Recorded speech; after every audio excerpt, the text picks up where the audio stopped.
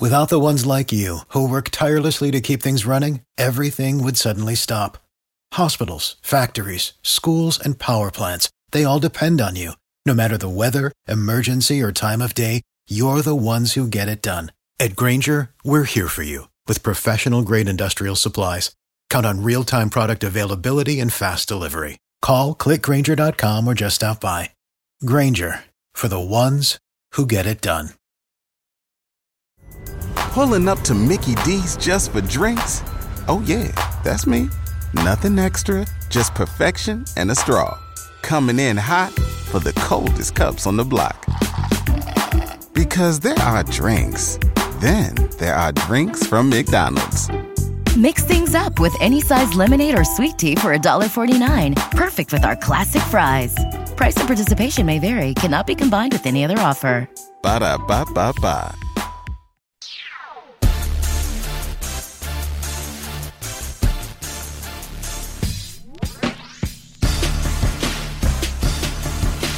And welcome to the Win Daily PGA live stream. This is weird, Joel. It's just me and you. Where's Michael? I guess he has a previous engagement.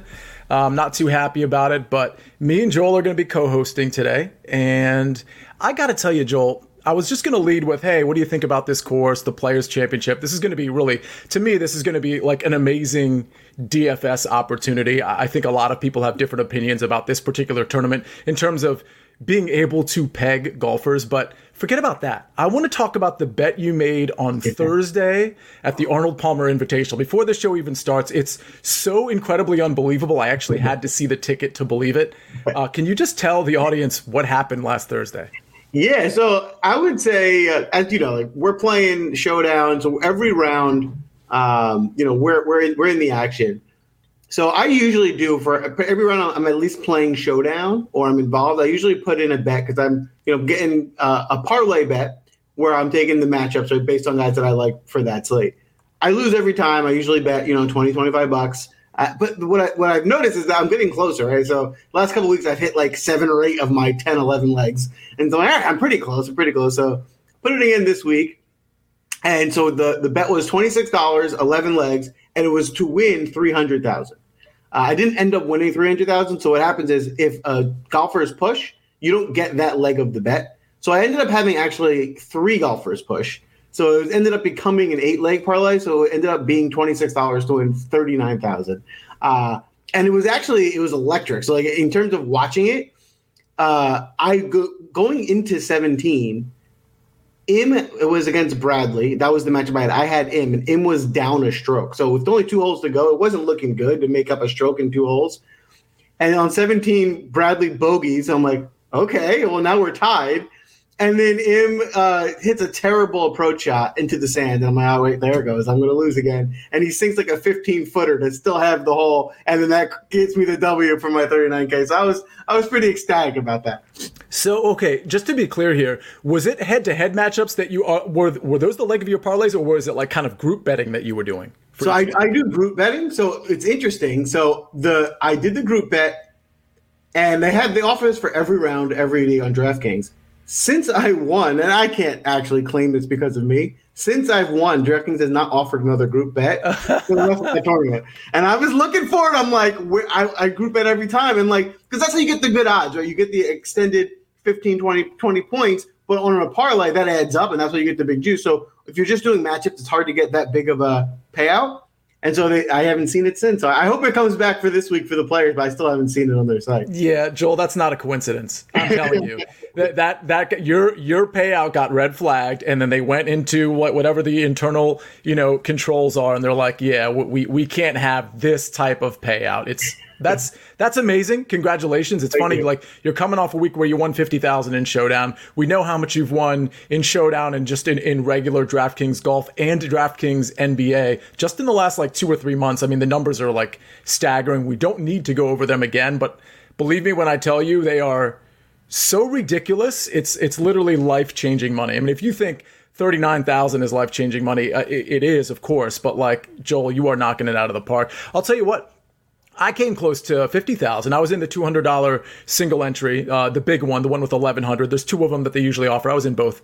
And actually, I had 6 for 6 in both, which was awesome. But the other 6 for 6 barely cashed. It did cash, fortunately. But, I had everybody you needed except Bryson DeChambeau. And I ended up finishing 20th place out of 1,100. Not bad. Good. But, I was probably, 10 or 12 places from like that money that's like that, the Masters money that I won, where I came in second place in I think the $100 single entry. And I came in, I think I had about 10,000 just from the Masters alone in DFS. So I'm looking for that kind of money, Joel. You find it pretty much every other weekend. So speaking of, we're here at the Players. We got a huge field here. It's just absolutely loaded. The only guys we don't have are, I guess, Brooks Koepka, and of course Tiger Woods and Matt Wolff, if you want to count. And him. Before we transition too much into the tournament, I do want to touch on one thing. And we do this show weekly. We all play weekly. One thing that's really important to think about, and when you're building lives, obviously you want to win the tournament, you want to get first place, and you're trying to pick that way. But another thing to think about, like Sia just mentioned, he gets 6 of 6 quite often. This week he didn't have Bryson, so he couldn't really. You're not going to win without the winner, but he did pretty well. If you can consistently cash, right, it's going to make playing this a lot better. It's not, one day you want to win the big 50K, and that's obviously the point, but it's going to be a lot harder to do that if you're losing and losing and losing weekly, because you can't keep playing if you're just a constant loser. So if you can get 6 out of 6, cash, then the week where you finally hit and get the 50K, like, you can keep putting your shots out there to do so. So that's the biggest thing. Think about that when you're playing weekly, like, yeah, you want to take some of your GPP shots, but as long as you're getting your 6 of the 6 and cashing week to week, that's the important thing to be able to keep the train moving.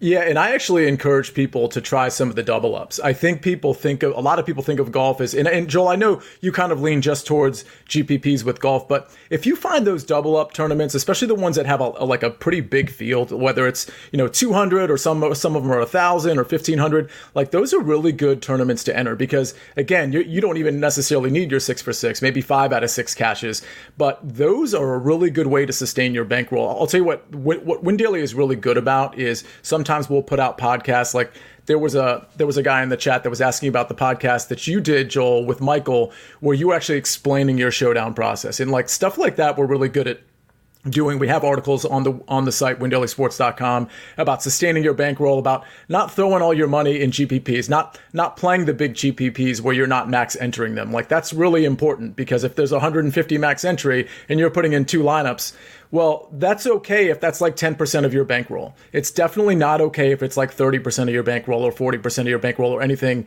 bigger than that. So don't look at the big number at the end, the guarantee necessarily. Look at, what the max entry is. And if it's single entry or 3 max, that's kind of what I recommend, unless you're doing, what Joel does a lot, which is max entering these tournaments, which is it's a great idea. It's a great thing if you have the bankroll and you have the time and the expertise to do it. But, most people don't do that. So, and I'll add to that. I do sit there for every tournament that I enter, and I calculate the math, and I say, if I enter this many lineups, this is what I can win. Is it worth my risk to enter this many lineups based on the payout? Some weeks it's not. Some weeks it is.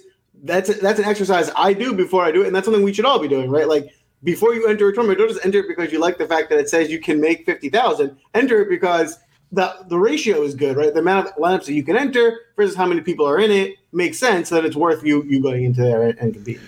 So turning our attention to the Players' Championship. So one thing that, I did the show, I'm doing the first cut with Rick Gaiman and Greg Ducharme on Mondays. And that's a fantastic show. I encourage everybody to watch that just to kind of lead your week off, to be honest with you. I think it's a great, because we talk about DFS. We're usually kind of first to market, or at least one of the first ones to market in terms of talking up players and getting that going. And I'll tell you, Joel, one thing that I sort of gleaned from that show that I'm really kind of questioning is this elite range here, which of course DraftKings pricing 10K and above, and that 8K range is just, I'm very confused by it. When I did my initial picks write-up, which I published on the site, again, windailysports.com earlier today, I literally didn't have any 8K guys in there. And usually I like to pick off a couple from each tier, but I was like, you know what? I'm not going to force it with my initial picks article. I'm going to jump on the show with Joel. We're going to talk it through. I'm going to, use the resources that Win Daily has in as the week progresses. I'll have a couple guys in the 8K range, maybe a Matthew Fitzpatrick, maybe a Terrell Hatton. But I'll tell you what, this top range is a little befuddling to me too, because the 9K range is so rich, and everybody looks at that 9K range and they're like, wow, their eyes are popping. So I'm not going to say it's contrarian to go up here in this elite range. Of course it's not. People will be all over this range, but I'm just curious as to who you like in this range, because there's one guy in particular that I like, but I'm not even sure that's the right answer here. So tell me, start it off for us. Well, I think what's interesting about this week is there's so much value, even in like the 7,000 range. Yep. That you can be really creative in how you want to build your lives, right? You're not going to jam in Rom, Shoffley, and DJ. No, you can't do that. But the point is, there's not a huge delta between Shoffley and Morikawa, right? And there's a price difference. Even going down a little bit further into Finau, right? Finau is playing as good as anyone in the world, and to say like you definitely want to play Rom over Finau, it's kind of a coin flip to me now. That doesn't mean that Rahm can't go out there and win this tournament. He absolutely can. He's one of the best golfers in the world. But there's a lot of ways looking at this slate where we can get interesting on how we build and saying that, I feel playing this DFS slate, getting Finau out there over Rahm is something I'm going to do because of how it constructs my lineups, right? Because because Rahm just costs a lot more and Finau's playing great and I can save $1,000, not have to use anyone in the 6K range, build a well-rounded lineup. And then, if Rahm goes out and wins, this won't be the week for me. But that's okay. Right? That's the thought process of how we're going to have to build this week. Yeah, and I think to your point, I don't know if I want to include Patrick Reed in this discussion. I probably should. But if you go from Patrick Reed up to Dustin Johnson, I mean, you're really splitting hairs in this tournament between the 9K range and the 11K range more than you ever have. Because to your point, I can make an argument for Tony Finau. If you just look at his metrics, if you just look at the last 12 rounds, last 24 rounds on approach, I mean, Tony Finau's knocking it out of the ballpark. You look at him off the tee, he's killing it there too. He's obviously come in second a couple of times here and probably should have come in first one of these times. Patrick Cantlay is a super popular guy this week for whatever reason. He's not necessarily super popular for me, but he's popping in such a way that, listen, Patrick Cantlay, Victor Hovland, Colin Morikawa, all these guys can be sort of, I wouldn't blink if they were in the Justin Thomas or that Brooks Koepka range. I know Brooks isn't in the tournament, but if they were in that 9,900, 10,100 range, no problem. So I think you should kind of look at this elite range and this 9K range almost as one range, as opposed to just breaking it off in tiers. So, but let's just start with the top four, Joel.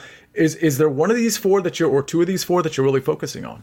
So the interesting thing about this top range especially is because this tournament's so deep, for lack of a better term, the ownership level of some of these guys is going to be way lower than we would normally anticipate, right? You're not normally going to get DJ, Rahm, Thomas at around 10%, right? They're typically going into a tournament 20 or 30% owned.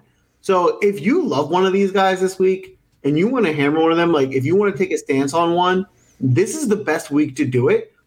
And in fairness, there is a reason for it, right? Because there's a lot more competition at the top.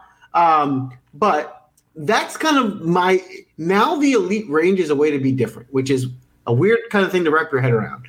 With that being said, Dustin Johnson, it was still hours ago, we were comparing him to Prime Tiger on the show. Hours, right? Like, and what happens? He has a bad weekend, not even a whole bad round, a bad weekend. And now it almost feels like I haven't heard anyone talk about him at all this week. And so I'm looking at that as, give me a guy who's probably still the best golfer in the world. Yes, his price is very high, but he's the best golfer in the world, who's also, if you look at his course history here, has been improving each year over the last 5 years. He's been getting better and better and better. I think this is a spot where it's the perfect time where people are starting to fall asleep on Dustin just a little bit, where if we can get the best golfer in the world, a little bit better ownership, I love him. So he's probably the only guy I'm going to be targeting a lot up here in the top range for that reason. Other than that, I just think between Rory, Rahm, Shoffley, the other guys we can kind of are not much different in value, and the savings are what we're going to need to build out well-rounded lineups. Yeah, it's funny about DJ because before the first cut yesterday, we were talking about DJ, and I was like, you know what? It's 54th place finish. Last time out, he didn't seem very comfortable with the driver throughout the tournament, and then somebody made an argument on the other side, and it's like, yeah, that's one tournament. Like Dustin Johnson, of all people, he pretty much forgot what he did yesterday, let alone 2 weeks ago, at the WGC. So, like, he's the guy that can shoot an 80 and go out and win a tournament the next week or 2 weeks later, which, by the way, he did. So, yeah, I actually like DJ. And you're right, you're getting a slight discount on his ownership because he's sort of been out of mind just a little bit, and we have recency bias. So I will have a little bit of DJ. The only other guy I like here is Jon Rahm. I just think, first of all, Jon Rahm was really, he finished 12th last year, or 2019, I should say. but he was really competing, and he's such a good ball striker. His metrics sort of jump off the page to me too, off the tee, on approach.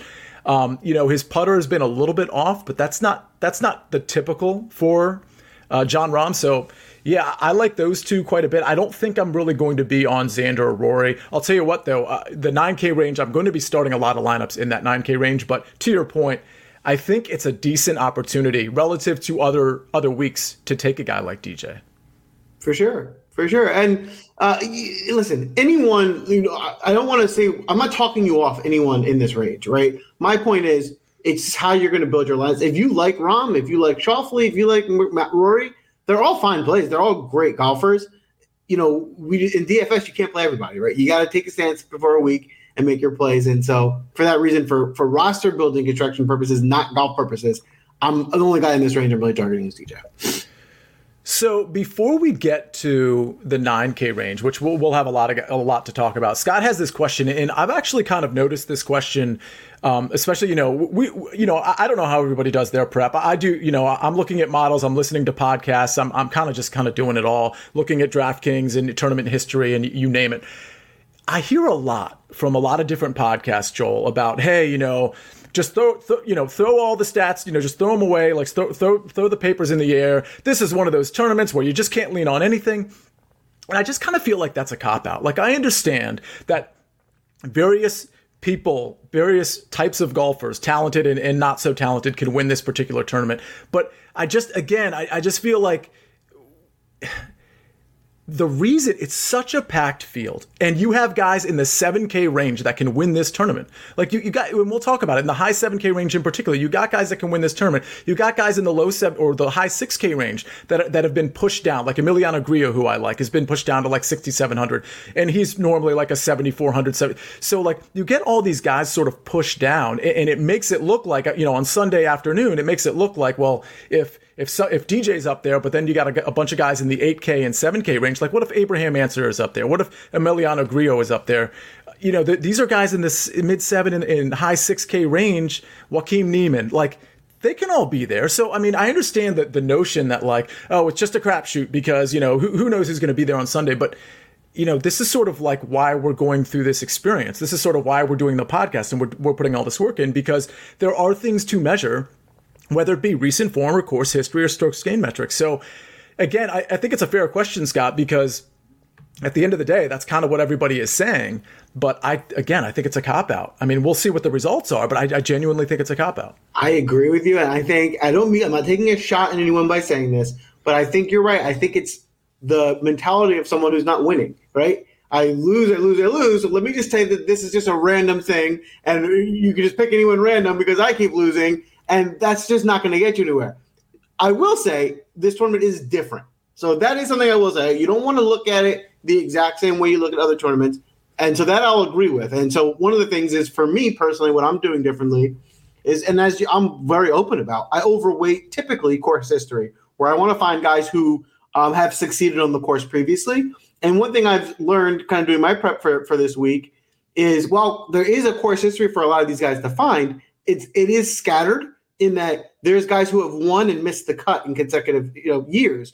So it's hard to really go too hard into course history because you're not going to see too much of guys consistently getting top 10s, right? If you could see that, then there would be something there, but that you don't have. So I'm actually weighting my course history way down less this week than I normally do. And I've come way up on recent form, because what we have seen is every year, except for Webb Simpson, the winner of this tournament has been crushing the field on ball striking. And we want to find guys who are most likely to be able to repeat that, right? So who's striking the ball well now, who's in the best form? And I think those are the guys that are going to rise above the crop and find success this week at Sawgrass. Yeah, and I agree. And with that said, I mean, there's a lot of guys that you can fit in the 9K range. It's going to be hard not to cover all of these guys. I'm going to cover. I think there's some interesting plays here, but we'll see if they come up just in the course of us talking about this range. I'll tell you the guys that I liked right off the bat and that I still like. Webb Simpson, who, by the way, to your point about recent form, 6th at the WGC, after really a long break. His last tournament before that was the Waste Management, which was, about over, I think, maybe a month before. So when he came into the WGC, I was kind of off him because I was like, I don't know, maybe he's a little rusty. It's been a little bit, and he performed admirably. So, and he's a great course fit here, in my opinion. And his history here is very good, 16th, 1st, and 16th the last 3 years. So Webb Simpson really jumped out at me. Colin Morikawa jumped out at me. I don't want to say he was mispriced because it is a talent-laden field, but you're talking about recent form. Listen, Colin Morikawa is great. And by the way, round 1 last year was actually played. We know about Hideki Matsuyama, how he just shot the lights out. But Colin Morikawa really, really played well. He was 6th or 7th. I think he was tied for 7th at the time that the tournament ended, which was after round 1. So he does have, I guess, some experience with this course, and that experience is pretty good. So that was the other guy I liked. And Victor Hovland, I think, is really interesting because he performed so poorly on the weekend. And you couple that with the fact that people have been on Victor Hovland for like 3-4 weeks in a row. And what I deemed yesterday was kind of like Hovland fatigue. I'm not saying people just don't want to use Hovland, but when you have all these guys around Victor Hovland and you've been using Victor Hovland for 3 or 4 weeks in a row, and Victor Hovland let you down on Saturday and Sunday, your likely move is to pivot to a Patrick Cantlay. Your likely move is to pivot to a Tony Finau, a Colin Morikawa, a Bryson DeChambeau, or a Justin Thomas. So I think you're going to get a sort of ownership discount on Victor Hovland. So for me, those are the 3 guys I like the most. After some research, I got to tell you, I keep ignoring this guy. He's just really hard to ignore at this point. Tony Finau. I mean, whatever model you create, last 12 rounds, last 24 rounds, you want to go by approach. You want to go by, certain distances on approach. You want to go by fairways gained, off the tee, whatever it is. Tony Finau is going to be up there. He is just striking the ball so well. His short game has been very good. He's putting it well at times. I don't know how you get away from Tony Finau. So I would say those are the 4 guys I like the most. Joel, where are you at on the 9K range? I'm with you in that this is the range that I'm most heavily targeting. I think this is how we're going to – I think one of the winners, in my opinion, is probably going to come out of this range. So I'll start off by saying I'm on board with all the guys you mentioned. Simpson, Morikawa, Hovland, Finau, I love. Don't love Bryson this week. This is not for because of golf reasons. It's just one of those things where it's like, is there a bit of a hangover? He just won a big tournament. 2, this course maybe isn't the best fit for his game, right? I think you want to target guys that are a little bit more accurate, whereas I'm not sure just bombing it, it's not that long of a course, is going to be that beneficial for him. So it's a course fit thing, and like I said, you have to fade some guys because otherwise there's just too many names to put out there.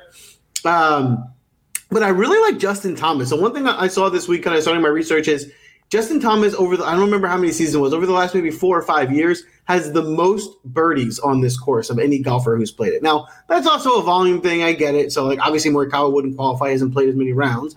But scoring for DFS, we need birdie makers. We need guys who are going to get the scores that are low and aren't just going to get the, like I always say, 9 birdies and 9 bogeys is better than 18 pars, right? And that's what Justin Thomas might give us. And you don't need him to even win the tournament, right? If Finau wins the tournament and you have Finau and Thomas gets in the top 5, that could be good enough for you to win and make a lot of money. So that's my thought process. He should be good for scoring purposes on DraftKings. So it's a matter of, is he going to find his form? He did show up at the WGC at a tied for 15th. At the Genesis, he missed the cut. That was a really tough course, and that was the week that he lost his grandfather. So one of those, you give him a pass, and then now, he's another one of those guys that feels like he's usually one of the top 2 or 3 guys we're talking about for a tournament, and I really haven't heard his name mentioned much. So I almost feel like I'm getting an ownership discount with him this week. Well, here's the thing, and I got to say this before I get into the ownership that I'm looking at, because some of the ownership projections on a Monday or a Tuesday, depending on what site you go to, and honestly, I think this goes for a lot of sites, which is why we kind of wait until Wednesday night when Steven and his Palo Alto boys put those out on, again, WinDailySports.com. And we've actually kind of we've gone back and done the math, and we've actually, checked the receipts on Steven's ownership.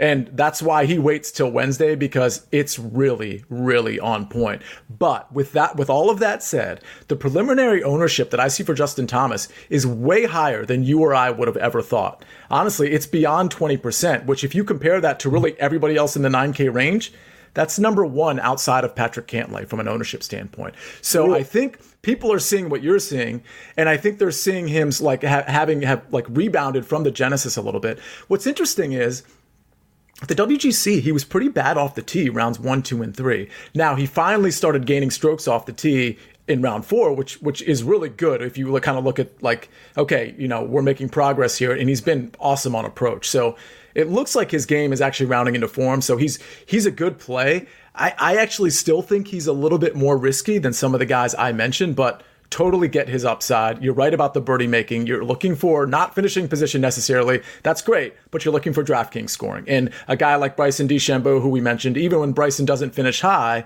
as long as he makes the cut, he just tears it up because he's making eagles. He's making birdies, and that's really what matters in DraftKings. So, yeah, I think Justin Thomas and Bryson would probably be on that like sort of third or second tier of player in the 9K range, but I have absolutely no issue playing either of them. With that said, let me ask you this. Is Patrick Reed, because he's low owned. I mean, he's just going to be low owned. Is that guy, do you even bother throwing him in a GPP, or you're just going to stay away? There's too many other guys in the 9K range. Like I said, I'm lowering my standard for tournament history, but I'm not eliminating it. So if you want to just take out all the factors that come into play with Reed, his history here is not good. I mean, the best finish I've seen from him in the last 5 years is tied for 22nd. At this price, that's probably not going to cut it. His recent form, he missed the cut last week. I mean, he won the 2 tournaments ago at the Farmers. He won it. And then he had a tie for 9th at the WGC, and then he missed the cut. So his most recent form just doesn't look good. There's a stat going around. I don't remember where I read it, but something along the line of the last 10 or 15 winners here had finished in the top 20 of their last start. So unlikely he's going to win the tournament. And like I said, there's so many other good options up here. He's just one of the guys I have to get away from.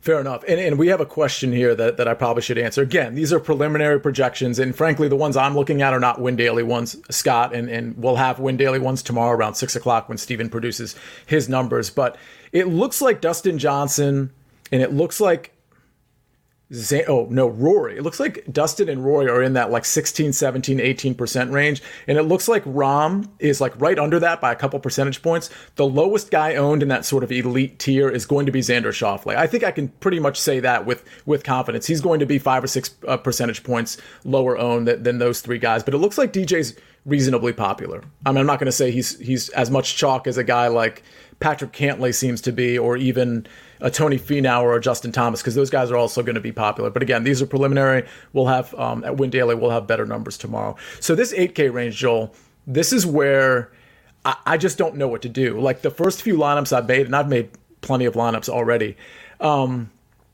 lot of them skip this range altogether. Okay, and it's easy for me to do that because I want to grab maybe 3 guys in the 9K range, or maybe 2 guys, or maybe a guy in the 10K range and the 9K range. And if I skip the 8K range, I can fit a lot of those high 7K guys that I was just sort of like talking about that I really like, that we'll get to. So, but I think everybody sees this 8K range and kind of might see the same thing. So I don't want to avoid it altogether. I want to get some ownership leverage in this 8K range because I think you're probably getting some. With that said, I'm just not excited about any of these guys. I mean, I'm going to take a second look at Matthew Fitzpatrick and Tyrrell Hatton. I don't know if I want to jump aboard the Jordan Spieth train with all this water on this course. I don't know if I really believe in Hideki Matsuyama. I know what he shot last year at the same tournament, but his ball striking hasn't been very good. In the last couple tournaments that he's done well, he's actually done well with the short game, which I can't lean on. So, Daniel Berger's interesting to me. Who's jumping out at you here? So yeah, again, I'm. This is another one where some of these guys we just are going to have to fade because there's a lot of good options in this range. So I wouldn't be upset with you for playing Berger. It just doesn't make my player pool, but more just because there's other guys I like. There's a lot to like about Berger too. So if you wanted to play him, that would be something I would have no problem with. I'm with you on Hideki. I haven't seen the recent form that we've seen from him in past years that makes me want to go to him this week. The guys I like, I think one guy that's interesting, I think he's a little overpriced, which is scaring me a bit. But Scotty Scheffler, right? If we want to prioritize recent form, I mean, he has it. He was 5th at the WGC, 20th and 7th. So his recent form's there. The ball striking's there. No tournament history to speak of. So that's a little bit of a negative here. you could say that there's an advantage to the guys who have played tall grass before and have a good feel for it. If it's your first time here, it might be a little bit more difficult, kind of a similar in vein to the Masters, right? You usually don't want to target guys who are their first time playing the Masters. So that's a little thing that scared me off, and his price tag's a little higher than I would have liked to see in Scotty Scheffler, but that could be a good thing, right? That could mean everyone else is seeing the same thing, and you get him at the ownership discount. I actually do like Spieth this week. I think what we're seeing with Spieth is he's found a way to not make his bad driving hurt him, right? He's still not a great driver. He's not gaining strokes off the tee or anything, but what he's not doing is he's not putting himself in dangerous positions, right? I think maybe where he's matured, what's advanced about his game is I think he's probably playing the fact that I know I'm not good off the tee, and so let me just not put myself in danger and win elsewhere. And that's what he's been doing the last few weeks, and it's been working. I mean, his short game's magical, right? He puts it within a few feet of the hole from anywhere, within 100 yards. And his ball striking has been as good as we've seen him strike the ball in a long time. So I think we're seeing a recent form with Jordan that we haven't seen in a long time. And at this price, right, this is a guy who's capable of playing as good as anyone in the tournament. So when we're looking at, is there a big difference between Jordan and Rory right now? If I can get $2,000 saved and I can play Spieth and build around that, then that's what I'm going to do. So, so I like Jordan a lot. And to round out this range, the last two guys that I'll even mention are Hatton. Hatton's a guy who, more often than not, is in that top range, right? He's right below your DeChambeau. He's the fifth or sixth price guy. So it's a loaded field. There's a reason for it, but his ball striking's there. His recent form for me is a mixed bag because I'm used to seeing him play better, right? He hasn't been bad. He's been pretty good recently, but it's 15, it's in the teens. I'm used to him in the top 10. So I'm kind of wishy-washy in his recent form, but I just think the price discount of what you're getting, the type of caliber golfer you're getting at this price is too good to ignore. And the last guy, more of a GP pay play than a cash play, is Jason Day. Jason Day is someone who does have the course history. My concern with Day is his ball striking is not as great as I would have liked to have seen it, but every other metric that he has been so good right now that it's just kind of like if he puts his approach numbers up this week, if he finds that this week, everything else he's doing is so great that he can win this tournament. Yeah. I can see that. And Adam Scott is in that range right next to Jason Day. Yeah. I'm curious. And any thoughts on him? Listen, of everyone in this field, he probably has the best tournament history, and hard to ignore that. So, for me, he's going to be a small percentage of my lineups. I just don't like his recent form. I actually think he's a little bit overrated as a golfer, but this seems to be his favorite course. So, you got to like someone who consistently does well here. He seems to like playing here. So I'll have a few shares of him, but I'm definitely not going to be overweight. Yeah, I think Tyrrell Hatton is really interesting. I mean, there's a lot of guys here, including Jordan Spieth, that don't have good course history here, at least not in the last 3-4 years. I guess the argument for Jordan Spieth, though, is he hasn't been good in 3 or 4 years, since 2017. So, you can kind of ignore his course history here.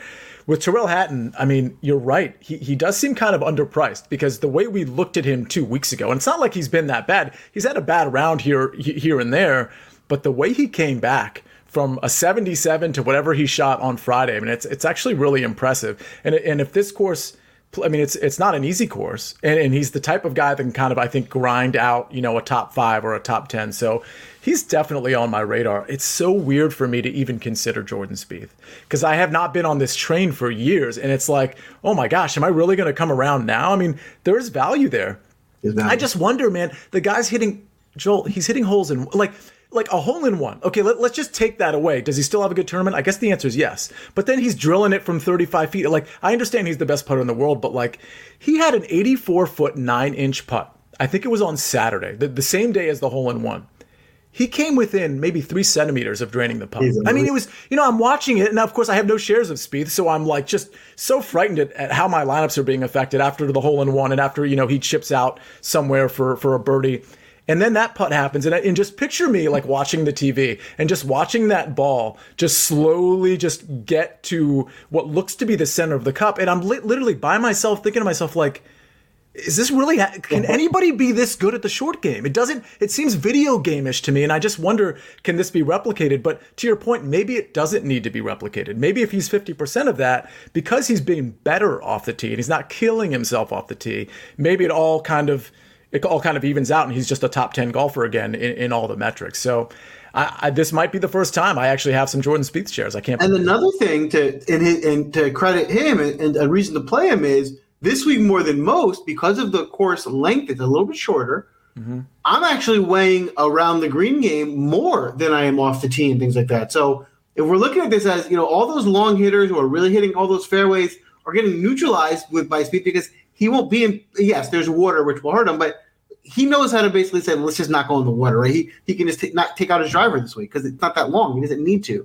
And then if he's going to gain a significant amount of strokes around the green, which is where the challenge is going to be here, that could be the difference in winning this tournament. So I think that almost plays to his strength this course, and this could be another reason why he might be a good play.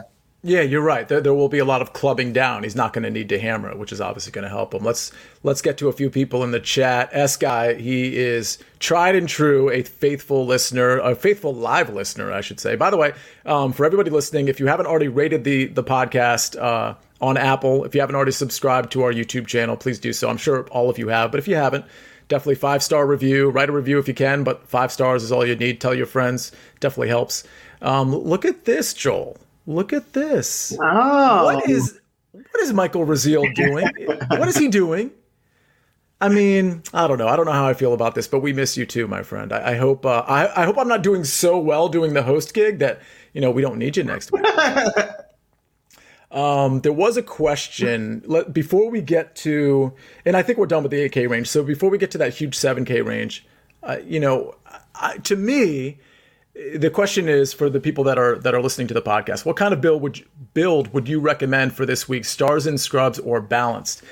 I'm leaning more towards balanced. Now, first of all, that balanced might mean different things to different people. I'm just kind of wearing my lawyer hat here, but for me, balanced means a lot of 9K guys, maybe dip your toe into the 10K range. But for me, it's more like 9K guys and high 7K guys, maybe 8K guys, so that I don't have to, maybe I'll go to the low 7s, but I really, in a single entry or maybe even a 3 max, I don't want to go into that 6K range. I kind of don't want to go into the low 7K range. I think there's guys I can lean on at the top that are low enough price-wise for me to get into that upper 7K range or mid 7K range and stop it there. So for me, it's more balanced. I think if you're in a big tournament, obviously there's a lot. I mean, listen, Tyler Duncan is 6,000 or 6,100. I mean, this guy was second on approach last week. Cam Percy's a guy, there's plenty of guys that you can punt all you want, but just you got to keep in mind these are different type of punt plays than a regular tournament because this field is so stacked and it's so large. So a punt play in a 120 person tournament with only 35 of the top 50 players or 31 of the top 50 players is a lot different from 47 of the top 50 with a 154 player field. So you got to kind of keep that context in mind when you're considering a guy in the 6,500 range, for example. But that's a long answer. Joel, what do you think? No, I'm with you. The build, it really feels like, because it is not the reason for it is because there's so much good value in the high 7s and low 8s that if you could round out 6 golfers with all guys in there, it's great. And you're still getting elite guys in the high 8, low 9 range where you can get the winner of the tournament. So balance for sure. One exercise I challenge people to do is early, I would often do this, and I'm trying to improve myself, is when you're building a lineup, right, and you put in, your 4 or 5 guys, and you see how much money you have left, then you just go and find the guy that will fit the last 2 salaries that are left, right? And you're it may not be someone you were targeting, it's just that's how much money you have left, right? I want to flip that. That's not how to play DFS, right? Because that one miss, because that was how much you had left, ruins your whole lineup. So what I tell people is pick your player pool, whether it's 15, 20 golfers, narrow it down to 15 or 20 plays, pull out 1 guy in each range, 2 guys in each range that you like the most, then build your lineups off of that player pool, right? It doesn't mean you even use your entire player pool, but what it does is it eliminates you getting the urge to just fill in whatever is the 6th spot because you got 5 guys you liked, and that 6th spot will just be random, and that kills you. So if you get your narrowed down to 20, then you can start building around, your player pool of 20 guys that you really like, and make sure it's, diversified by salary type, and then it'll be a lot easier for you to have success that way. So that's really good advice, because I think a lot of people have 4 or 5 guys in mind when they're making a lineup, or 3 or 4 guys, whatever it is. And then they're like, oh, well, who fits at 7,300 here? And then they're like, oh, I heard about this guy on a podcast, and there was some upside there. So like, I'll go ahead and throw him in. But like, he was never really in your original like conviction of plays. So it's really good advice. Like, think of a player pool. Think of guys you don't have to like necessarily write it out or type out the players, but think of the guys you actually want to roster. And if you're fitting in a guy because he fits price wise, but you didn't like him originally, or you didn't like him enough originally to consider him in that player pool, you're doing it wrong. So what that means is you have to change something with those other 4 or 5 guys that you have. Just alter that a little bit to another guy that's, like Joel said, in your player pool. And then instead of that 7,300, all of a sudden you have 7,700. And oh wow, look, I loved this guy. I can put him in there. So that's actually really good advice. And honestly, I think that's advice that almost no one heeds in the DFS community, because they're just so stuck on, I want to get all these guys in the lineup. Let me just throw this guy, like hope and pray. I hope this guy. And then when he doesn't make it, you're like, oh, I never liked that guy in the first place. What was I doing? And another thing that does for you too is I often find, I might be on 10 guys. Typically, honestly, listen, I'm not so great that the number 1 and 2 guy that I'm on win the tournament or the best plays, right? But usually, of my top 10, I'm good. Some of those guys, maybe the 4th guy is going to do really well, right? So instead of just saying the first guy that came to mind that I liked, I'm going to play, it makes me have to step back and say, okay, I did really like DJ, but the only way I'm getting 6 guys within my player pool is by coming down off DJ to Finau, enabling me to come up on this next player to get a full 6 guys in my 20-man player pool, and that's probably a better roster construction than leaving in DJ and praying with Cameron Percy as your last guy. Ouch. Former secret weapon Cam Percy. So we actually hit with the secret weapon. It wasn't a big hit. I mean, he made the cut, of course. I think he had an eagle, maybe a birdie streak, but that's 30-4 now, the secret weapon. So stay tuned for Discord tomorrow. Speaking of Discord, we got this question here. Oh, by the way, Charlie says stash, because I guess he saw the Michael Raziel comment. And this is a question. So Todd, I don't have FanDuel pricing in front of me, but if you want to type into the chat the guys you'd consider in that 8,700 range on FanDuel, please feel free, and we'll tell you who we like. And then, of course, Charlie says that I don't have enough black shirts to take over the host game for Michael. I do, actually. It's sad but true. I totally do, my friend. Let's get to the 7K range. Let me start with this. I'll probably just go down to like 7,500. I may actually go down to 7,400 because I want to talk about Corey Connors for a second. But there's so much to like in this range. So you're really going to have to make a lot of decisions here. Much like you're having to make in the 9K range, you can't play everybody. So in the 7K range, you're going to have to leave some guys you really like off your list. Guys that are jumping out at me, a couple of guys that I should mention, that were jumping out at Patrick and Steven, because we were chatting earlier in the week as well. Cam Smith, he's usually on my radar. He's really, like, Patrick has an amazing stat on Cam Smith that he'll share probably in his article or in Discord, but he's really good against tough fields. The last 6 tough fields he's faced, his DraftKings scoring is really, really impressive. We saw his recent form is really good. So I like Cam Smith. Tommy Fleetwood, I like a lot. I mean, Tommy Fleetwood looks to have finally found his iron game, where he had kind of lost it before. His course history here is good. His price is good. I think Tommy Fleetwood's a really smart play. Will Zalatoris, what can we say about him? The ball striking is great. He manages to have a couple average days here and there out of the 4, but then he somehow sneaks into the top 10 or the top 7 without any course experience. The guy is just a machine. So Will Zalatoris, he's still kind of finding his way, it seems, and yet still top 10ing every tournament. So I love him. Abraham Answer, I'm a little undecided on him. I do like his price. And then let's stop at Corey Connors, and then we'll do the rest of the 7K list. I want to get your opinion on Corey Connors, because a lot of times we see a guy in the mid 7K range, or, a guy of Corey Connors' skill level, and he did really well in one tournament, and we're like, well, he's Corey Connors. He's not going to do it back to back. But the reality is he's just such a good ball striker.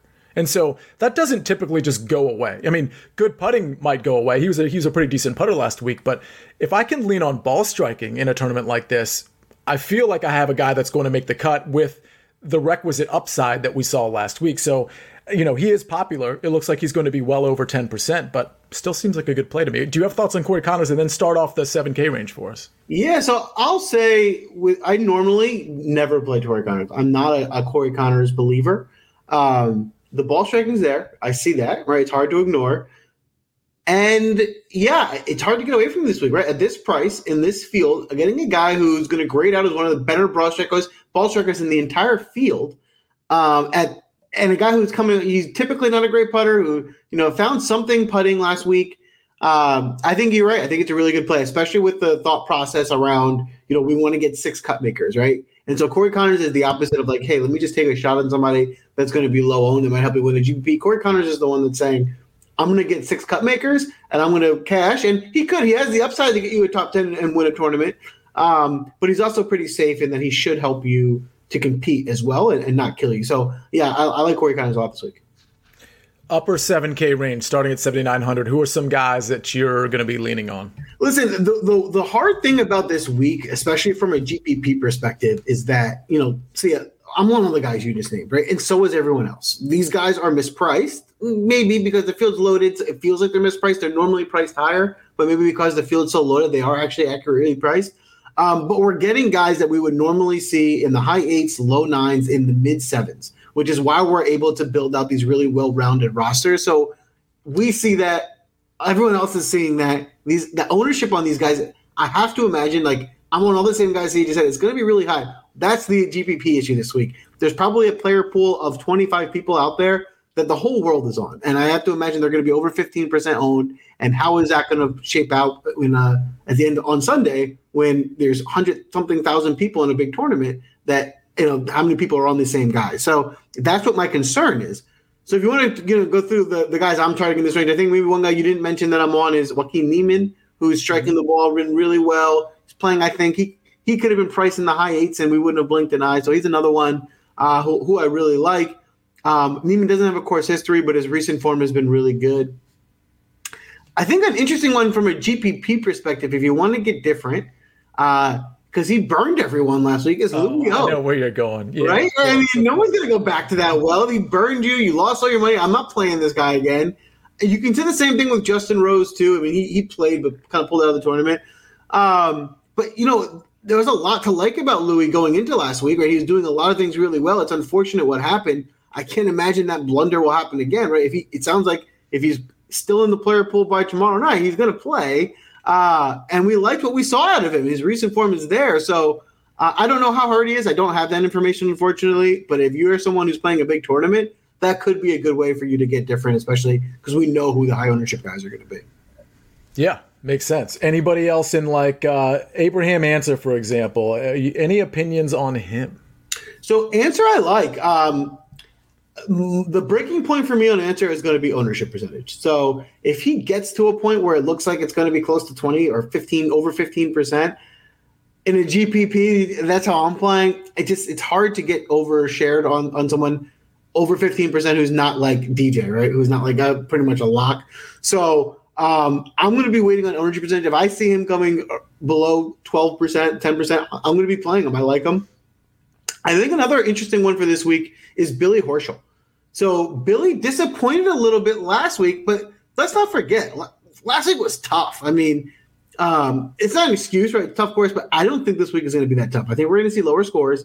And if you want to just look at it this way, Billy seems to be a guy that plays better on easier courses. He does really well on courses where there's low scoring. When it's a tough course, I'm not sure that's his thing. So he didn't make the cut last week. I think we're going to get an easier course this week.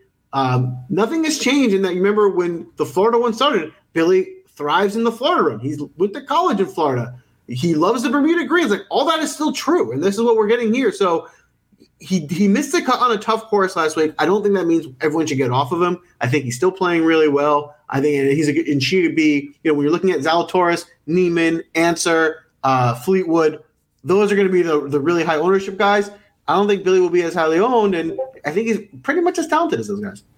Yeah, that's fair. You're definitely going to pick up ownership leverage there. As I go down to the low 7K range, let me just mention a couple guys. I don't really want to live here. I want to live in the range that we just talked about. But a couple guys kind of jump out at me. I mean, Kevin Na, if you want to pick up ownership leverage, I think is a pretty decent play. He should be a good course fit here. Ryan Palmer. He's one of those guys that can sink your lineup or just completely make your lineup. His course history here and his recent history in general, it's like he finishes top 10 or he finishes like 40th or he misses the cut. It's just one of those things. If you want to take that gamble, it's a decent GPP gamble, not something you want to force in cash. Cameron Tringale, I mean, I'm a truther. I know Sticks Picks is a truther as well. He was on him last week. I think he's on him this week. We'll find out on the Better Golf podcast, because I think that's being recorded today with at Tee Off Sports with Spencer Aguiar. That'll drop tomorrow. But I think it's a good price. He's typically great on approach, and I consider this an approach second shot golf course. So I like it. And by the way, the approach shots won't be quite as long. I mean, there will be plenty of long approach shots, but not as many of them as last week. And I don't think Tringale graded out really well in that 175 to 200 plus range. So while there's still going to be those approach shots here, there's not quite as many of them. So I think that favors a guy like Cameron. The one guy I want to ask you about, by the way, I don't think I'll be on Christian Bezuidenhout, but I do think he's a pretty good play. Maybe I'll have one or two lineups with him. But the one guy I wanted to ask you about that has really been good, at least playing in Europe, and was really good last week, and is only 7,200. Any love for Lee Westwood? So it's funny. I actually like Lee Westwood. I'm a fan of his, and I liked him a lot last week when everyone was kind of saying fade him. He's not going to scrimmage road. I played him. So as someone saying this as someone who typically does like Lee Westwood, I am not going back to him this week. The reason for it is there's better options, in my opinion. Like Lee Westwood's the type of guy I like to target in a field like last week, where you didn't have every big superstar. One or two guys didn't play well. It was a tough course. He just struck the ball really well all week, was consistent, didn't mess up, and was right there on Sunday. I don't think this course will play like that. I think you're going to need to make some really difficult shots and score really low. And I don't think this is the type of course that he would excel at. So as someone who normally would want to play him, I'm not going to be having too many shares of Lee Westwood this week. But down this range, I think I'm definitely with you on Tringale. I mean, it's been over a month of him consistently ball striking really well in this price range. He's definitely a really strong play. Palmer as well. Two guys that you didn't mention in this range that I'm on. Less so Sam Burns. So Sam Burns missed the cut last week. I think that's turning some people off to him. But let's not forget, he was third before that. He had a good run at AT&T. He did well at the Waste Management. He's on a pretty good streak. Missing the cut at Arnold Palmer is a really tough course. It's not something I hold against people. Right? If you miss a couple cuts in a row, fine. Right now, he's on a great run. He missed the cut at a really tough course. I think it's safe to go back to him here where he can do it again. No course history. So he's got to rely on his ball striking metrics, which is what I'm doing here. And the other one who I like even more, one of my favorite plays in this range is Lanto Griffin. He is really just – his ball striking is there.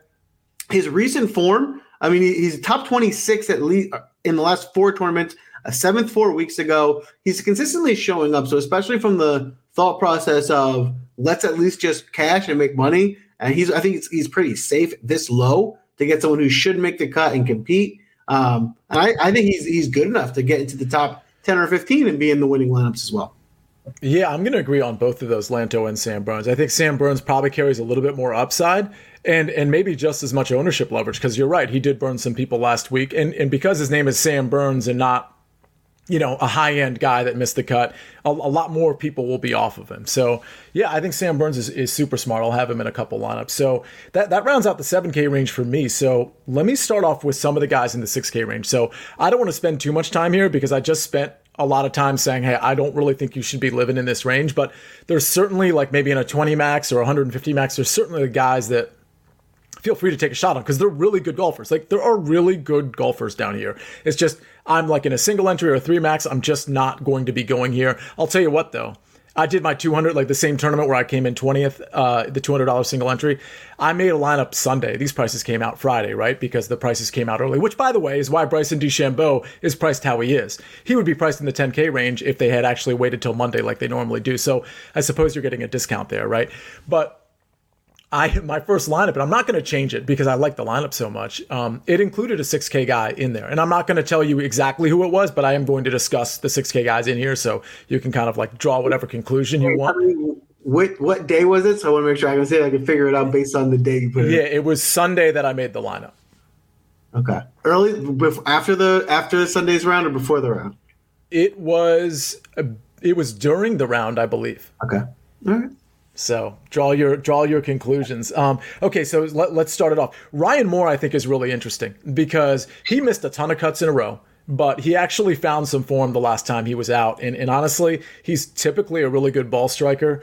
I'll take a look at his recent form. I'm not looking at it right now, but Ryan Moore is just kind of a solid, I think, really sneaky player that's going to be extremely low owned. I mean, I know everybody in the 6K range is generally pretty low owned, but I think Ryan Moore is a sneaky play. Charlie Hoffman, 6,800.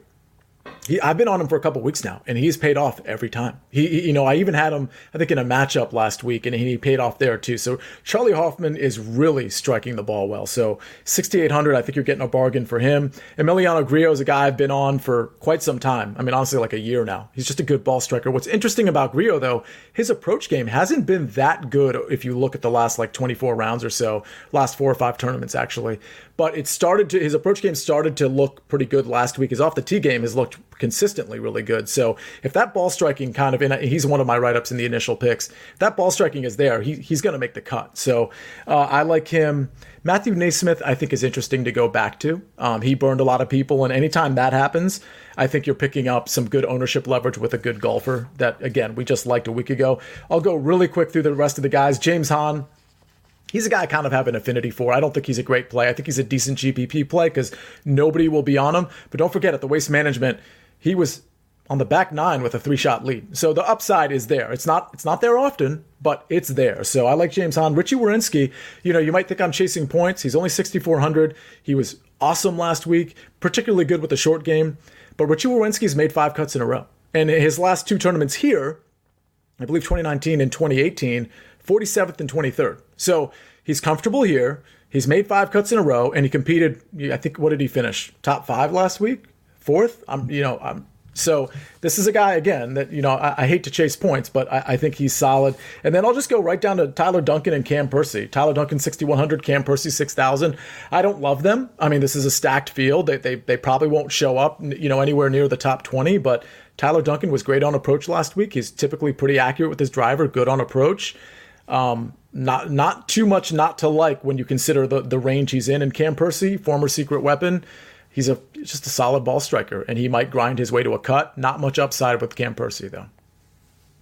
Yeah, no, I like a lot of the guys that you mentioned. That sounds a lot like the guys I'm targeting. I want to just kind of touch on a few guys that you didn't mention in this range. I'm going to start from the bottom of my pool, from the lowest salary, and work my way up.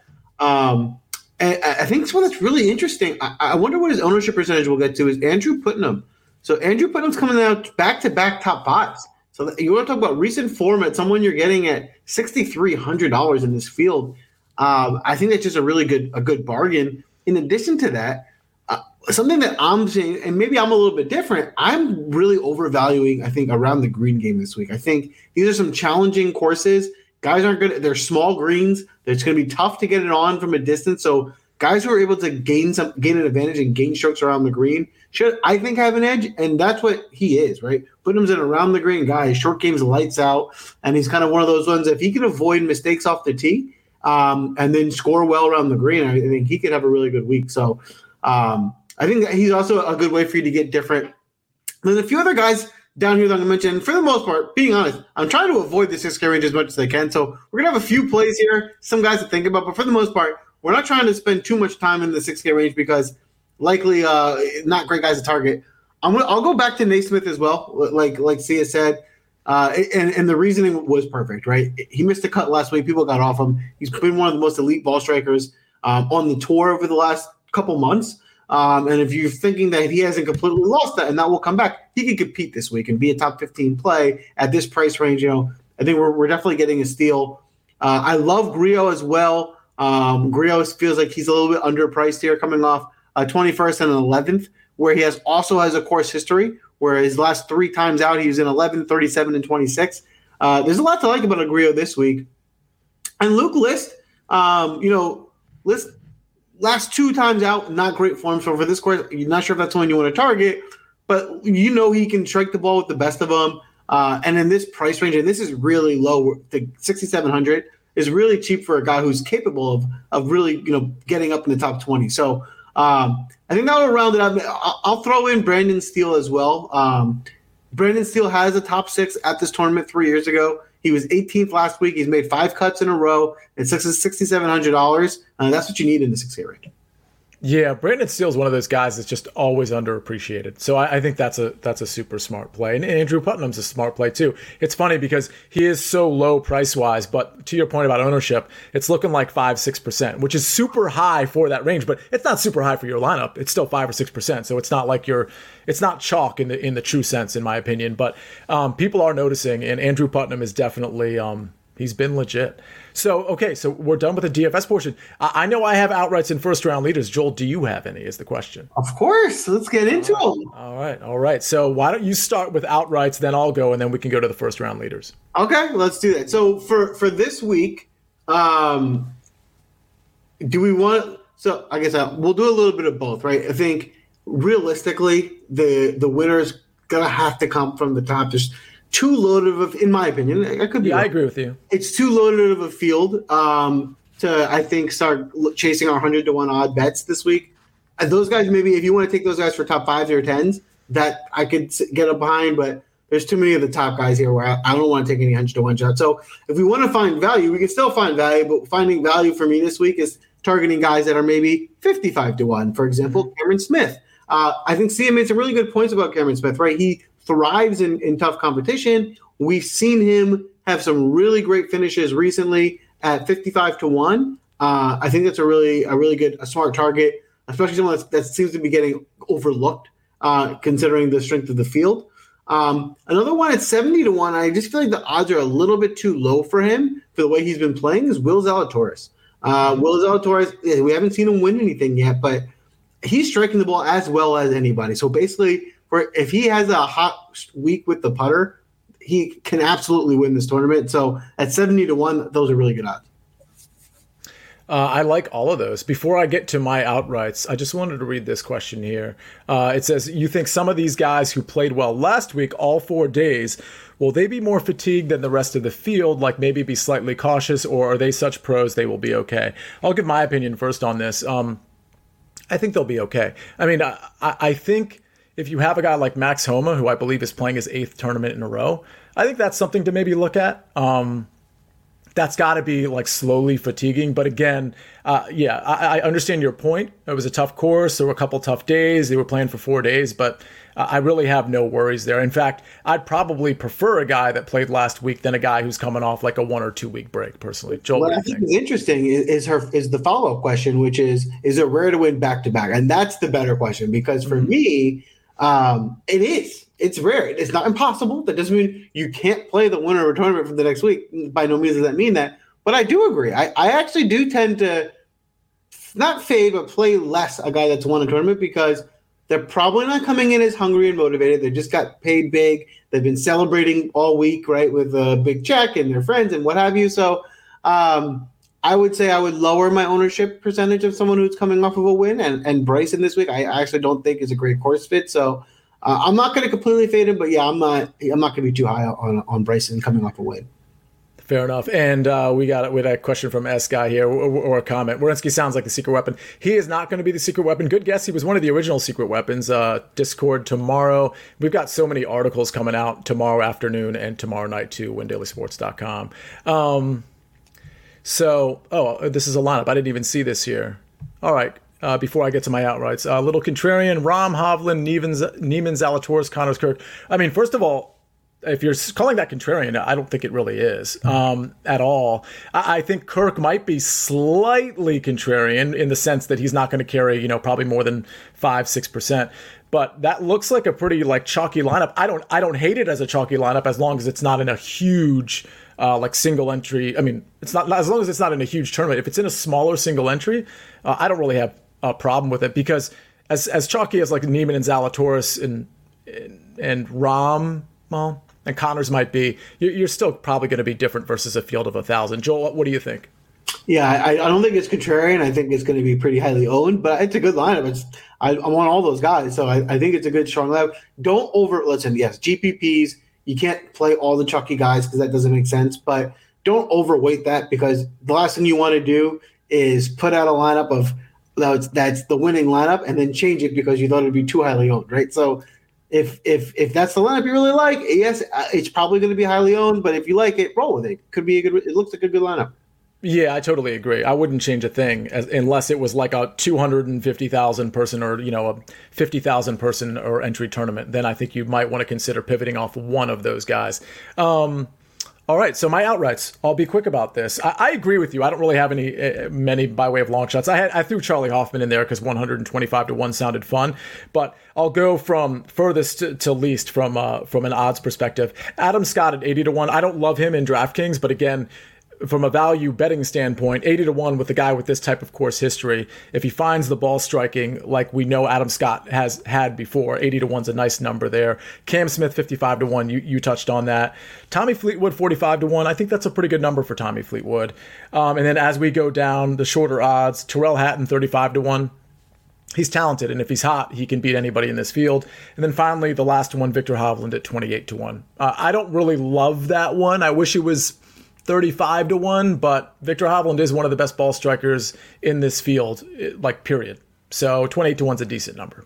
I like that a lot. My biggest advice for betting outrights this week is take the range of guys that we're giving you at 35 to 1 and up. If you like one of the favorites, you'll likely be able to get them at not too much of a worse of odds unless they have a 4-stroke lead heading into Saturday. If they're competing, you'll get them at plus 600 or 700 going in, and you're probably better off just taking it in knowing that they're competing. So that's what I would recommend. If you want to take one of the top guys, wait till Saturday to take it. If you're going to take a guy like Hovland or one of those guys, if they're in the top 5 going in, then those odds are going to come way up. So those are the guys you got to take now. Yep, that totally makes sense. All right, first round leaders, what you got? So first round leader, now we can get fun, right? So first round leader is now where we can listen. You don't have to. You can do well day one and not win the tournament. So these guys, we can get a little bit of longer odds. I'm going to kind of scroll all the way down. I think one guy that could be interesting. It's we didn't mention him at all in the DFS portion is Francisco Molinari, right? So he doesn't have the recent form, but what he does have is a good course history. So he's done well here before. Not too far long ago, he did have he's got 3 top 10s this year. So he's kind of an off and on. And his odds for first-round leaders 100 to 1. This is a guy that can compete with the best of them. And he's been worse the last year or two than we were accustomed to seeing him. But we've seen him get 3 top 10s this year. So we've seen that form recently. We know he likes this course. And 100 to 1 just seems like too much for Francisco Molinari. So I think that's just a really good odds, a really good value that we're finding kind of down here for the first-round leader bet. Another interesting one, a guy that's I don't know, do we call him a friend of the show? Someone that we always mention, that we're always bringing up, Henrik Norlander, right? I don't think he's going to win this tournament, but at 125 to 1 for him to have the best first round, he's still playing pretty well. His recent form is here. I think people from a DFS perspective are off of him because he wasn't great last week, but he's been good before that. And I certainly think he can show up for one day. So those will be my 2 long shots for this week. Yeah, Norlander, if he can find the putter, if he can find a hot putter, he can be a first-round leader. We've seen him near the top of leaderboards on day 1 before, so I don't mind that. He kind of disappointed me. It almost felt like he sort of gave up Saturday and Sunday. I know he didn't really actually give up, but there was so little scoring coming because actually Norlander was on the 6-for-6 team that didn't finish in 20th place. It cashed, but it was, it was kind of like it was like 200 entry. I think I made I netted $100 but Norlander, he just didn't score Saturday and Sunday. So you're right. People will be off him. I think that's a decent first round leader play. All right. So here are mine. I'm going to break some news in a second. So this is exciting. Everybody buckle up. Let's start with some lower odds. Webb Simpson, 40 to 1.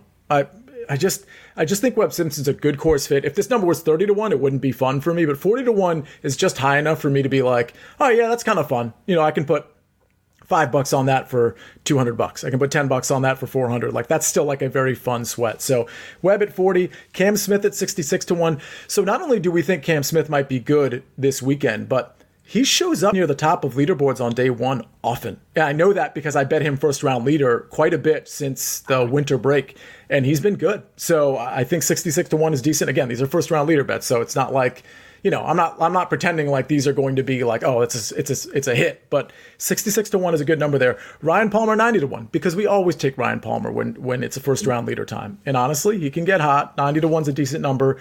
Alex Noren, that was like a hunch play. Honestly, I haven't even really looked at Alex Noren's metrics as much as I need to even know if he's a good DFS play. He's one of the few guys that I've sort of ignored so far. But 125 to 1, Alex Noren can really get going. He's just one of those guys that's, you're looking on Saturday and he's like near the top 20. You're looking on Friday and he's in the top 10 because he's having a great day. So Alex Noren at 125 to 1. And then here's the breaking news. I know, but I feel like the Alex Noren call is just kind of a whatever call because I don't really have much to back that up. But the other ones seem good to me. But here's the breaking news. All right. This guy's 66 to 1. We've already talked about him. He finished 10th last week. Looks like he's finding the iron game, finally. The last 2 years here, 5th and 7th. 5th and 7th. So the course history is there. He's comfortable here. He's finding his ball striking game. And on Tuesday night at 9:12 p.m., I'm telling you that on Thursday night, your first round leader for this tournament, the Players, is none other than, are you ready? Are you sitting down? Tommy Fleetwood at 66 to 1. Take the bet right now. It's easy money. It's definitely going to cash. I want you to go to your significant other if you have one and tell her you need to empty out the checking account, the savings account, because Tommy Fleetwood is definitely going to be first round leader. Be responsible. Put everything you have on it. Right, Joel? You should mortgage your home 100%. You don't want to. You don't want to look back after he's the first round leader and think that you didn't mortgage your home and put all that money on it. So see, you're just being logical. We're just being smart with your money. Yeah. But yeah, that's the breaking news. Tommy Fleetwood will be your first round leader at the Players Championship, 66 to 1. Great number. Joel, it looks like we have a question here before we get out of here. Thoughts on GPP, FanDuel, Scott, Putnam, Fleetwood, Zal, Hobbs, Simpson. I like that lineup quite a bit. Yeah, that looks good. You're going down in that low 6K range, but you have good reason to with Putnam. Joel gave you the kind of the stats on him, so we got a hater in the house, and he's part of the Win Daily team. Stobie, I don't know about you right now, but listen, I'll be honest with you. A few weeks ago, I would have given the same reaction to Tommy Fleetwood, but the ball striking appears to have finally showed up, and when his ball striking is right, and this is kind of a ball striking course, you're going to be in really good shape. So, it's, again, in DFS, he's 7,900. So I'll ask you this before I ask you if you have any parting words, Joel. Who's winning this tournament? It's a good question. I feel bad because I feel like it's like the cop-out answer, but I think Dustin Johnson's winning the tournament. All right. I wish I had already come up with a player before I asked you that question, because now I have to answer it. I think I'm debating between Colin Morikawa and Jon Rahm. Okay. And I am going to go with Jon Rahm. Even though I don't think I'm going to be super overweight on him in DFS, I just have a feeling the ball striking's there, and outside of the 32nd at the WGC, he's been really good. 5th before that, 13th, 7th, 12th here last year. I just think it might be, it's not a lot behind this, but I think it might be Jon Rahm's time. I actually like the thought process strategy of, I think that makes sense. Right? His price and salary is a little high, so maybe it doesn't make sense for your DFS lineup. But hey, you like him, so bet him outright. If he wins the tournament, you still win. And if he doesn't win the tournament, then your DFS lineup's too well. So there's a win-win, right? So I like that thought process. And furthermore, if you don't take him outright on Thursday, you can always do what I did with DJ when he was 9 strokes back after the restart, and all of a sudden he was 80 to 1. And I hit that. So it's like, wait, if you like one of these top guys, don't take it now. Just wait for them, like Joel said earlier, wait for them to fall a little bit and get better odds. That's it, Joel. I think that's the show. Any parting words for the players? Listen, good luck. This is going to be a fun week, right? This is a fun week for DFS. There's the best tournaments on DraftKings, the loaded field. Make sure you play right. We're giving you the plays, but this is going to be fun. So good luck, everyone. Did we miss Michael? I think we missed Michael. I kind of missed Michael. I talked a lot. Yeah. All right, Michael, we're going to let you back. I think we're going to let you back on the show next Tuesday night. Everybody, if you haven't already downloaded, or I should say subscribed to the Better Golf podcast, that Better is spelled BETTOR, BetTor Golf podcast. Check that out. It's going to, the next episode is going to drop tomorrow. It's Spencer Aguiar. It's Nick Bretwish. They're really good at what they do. And a lot of their picks, I think, are going to coincide with what we talked about today. It'll give a little bit more reinforcement to how you should build your DFS lineups and how you should be betting this golf tournament if you so choose. But that's our show. We'll see you next week. We'll see you next Tuesday night. And the one last parting word, of course, is Sports. Nice.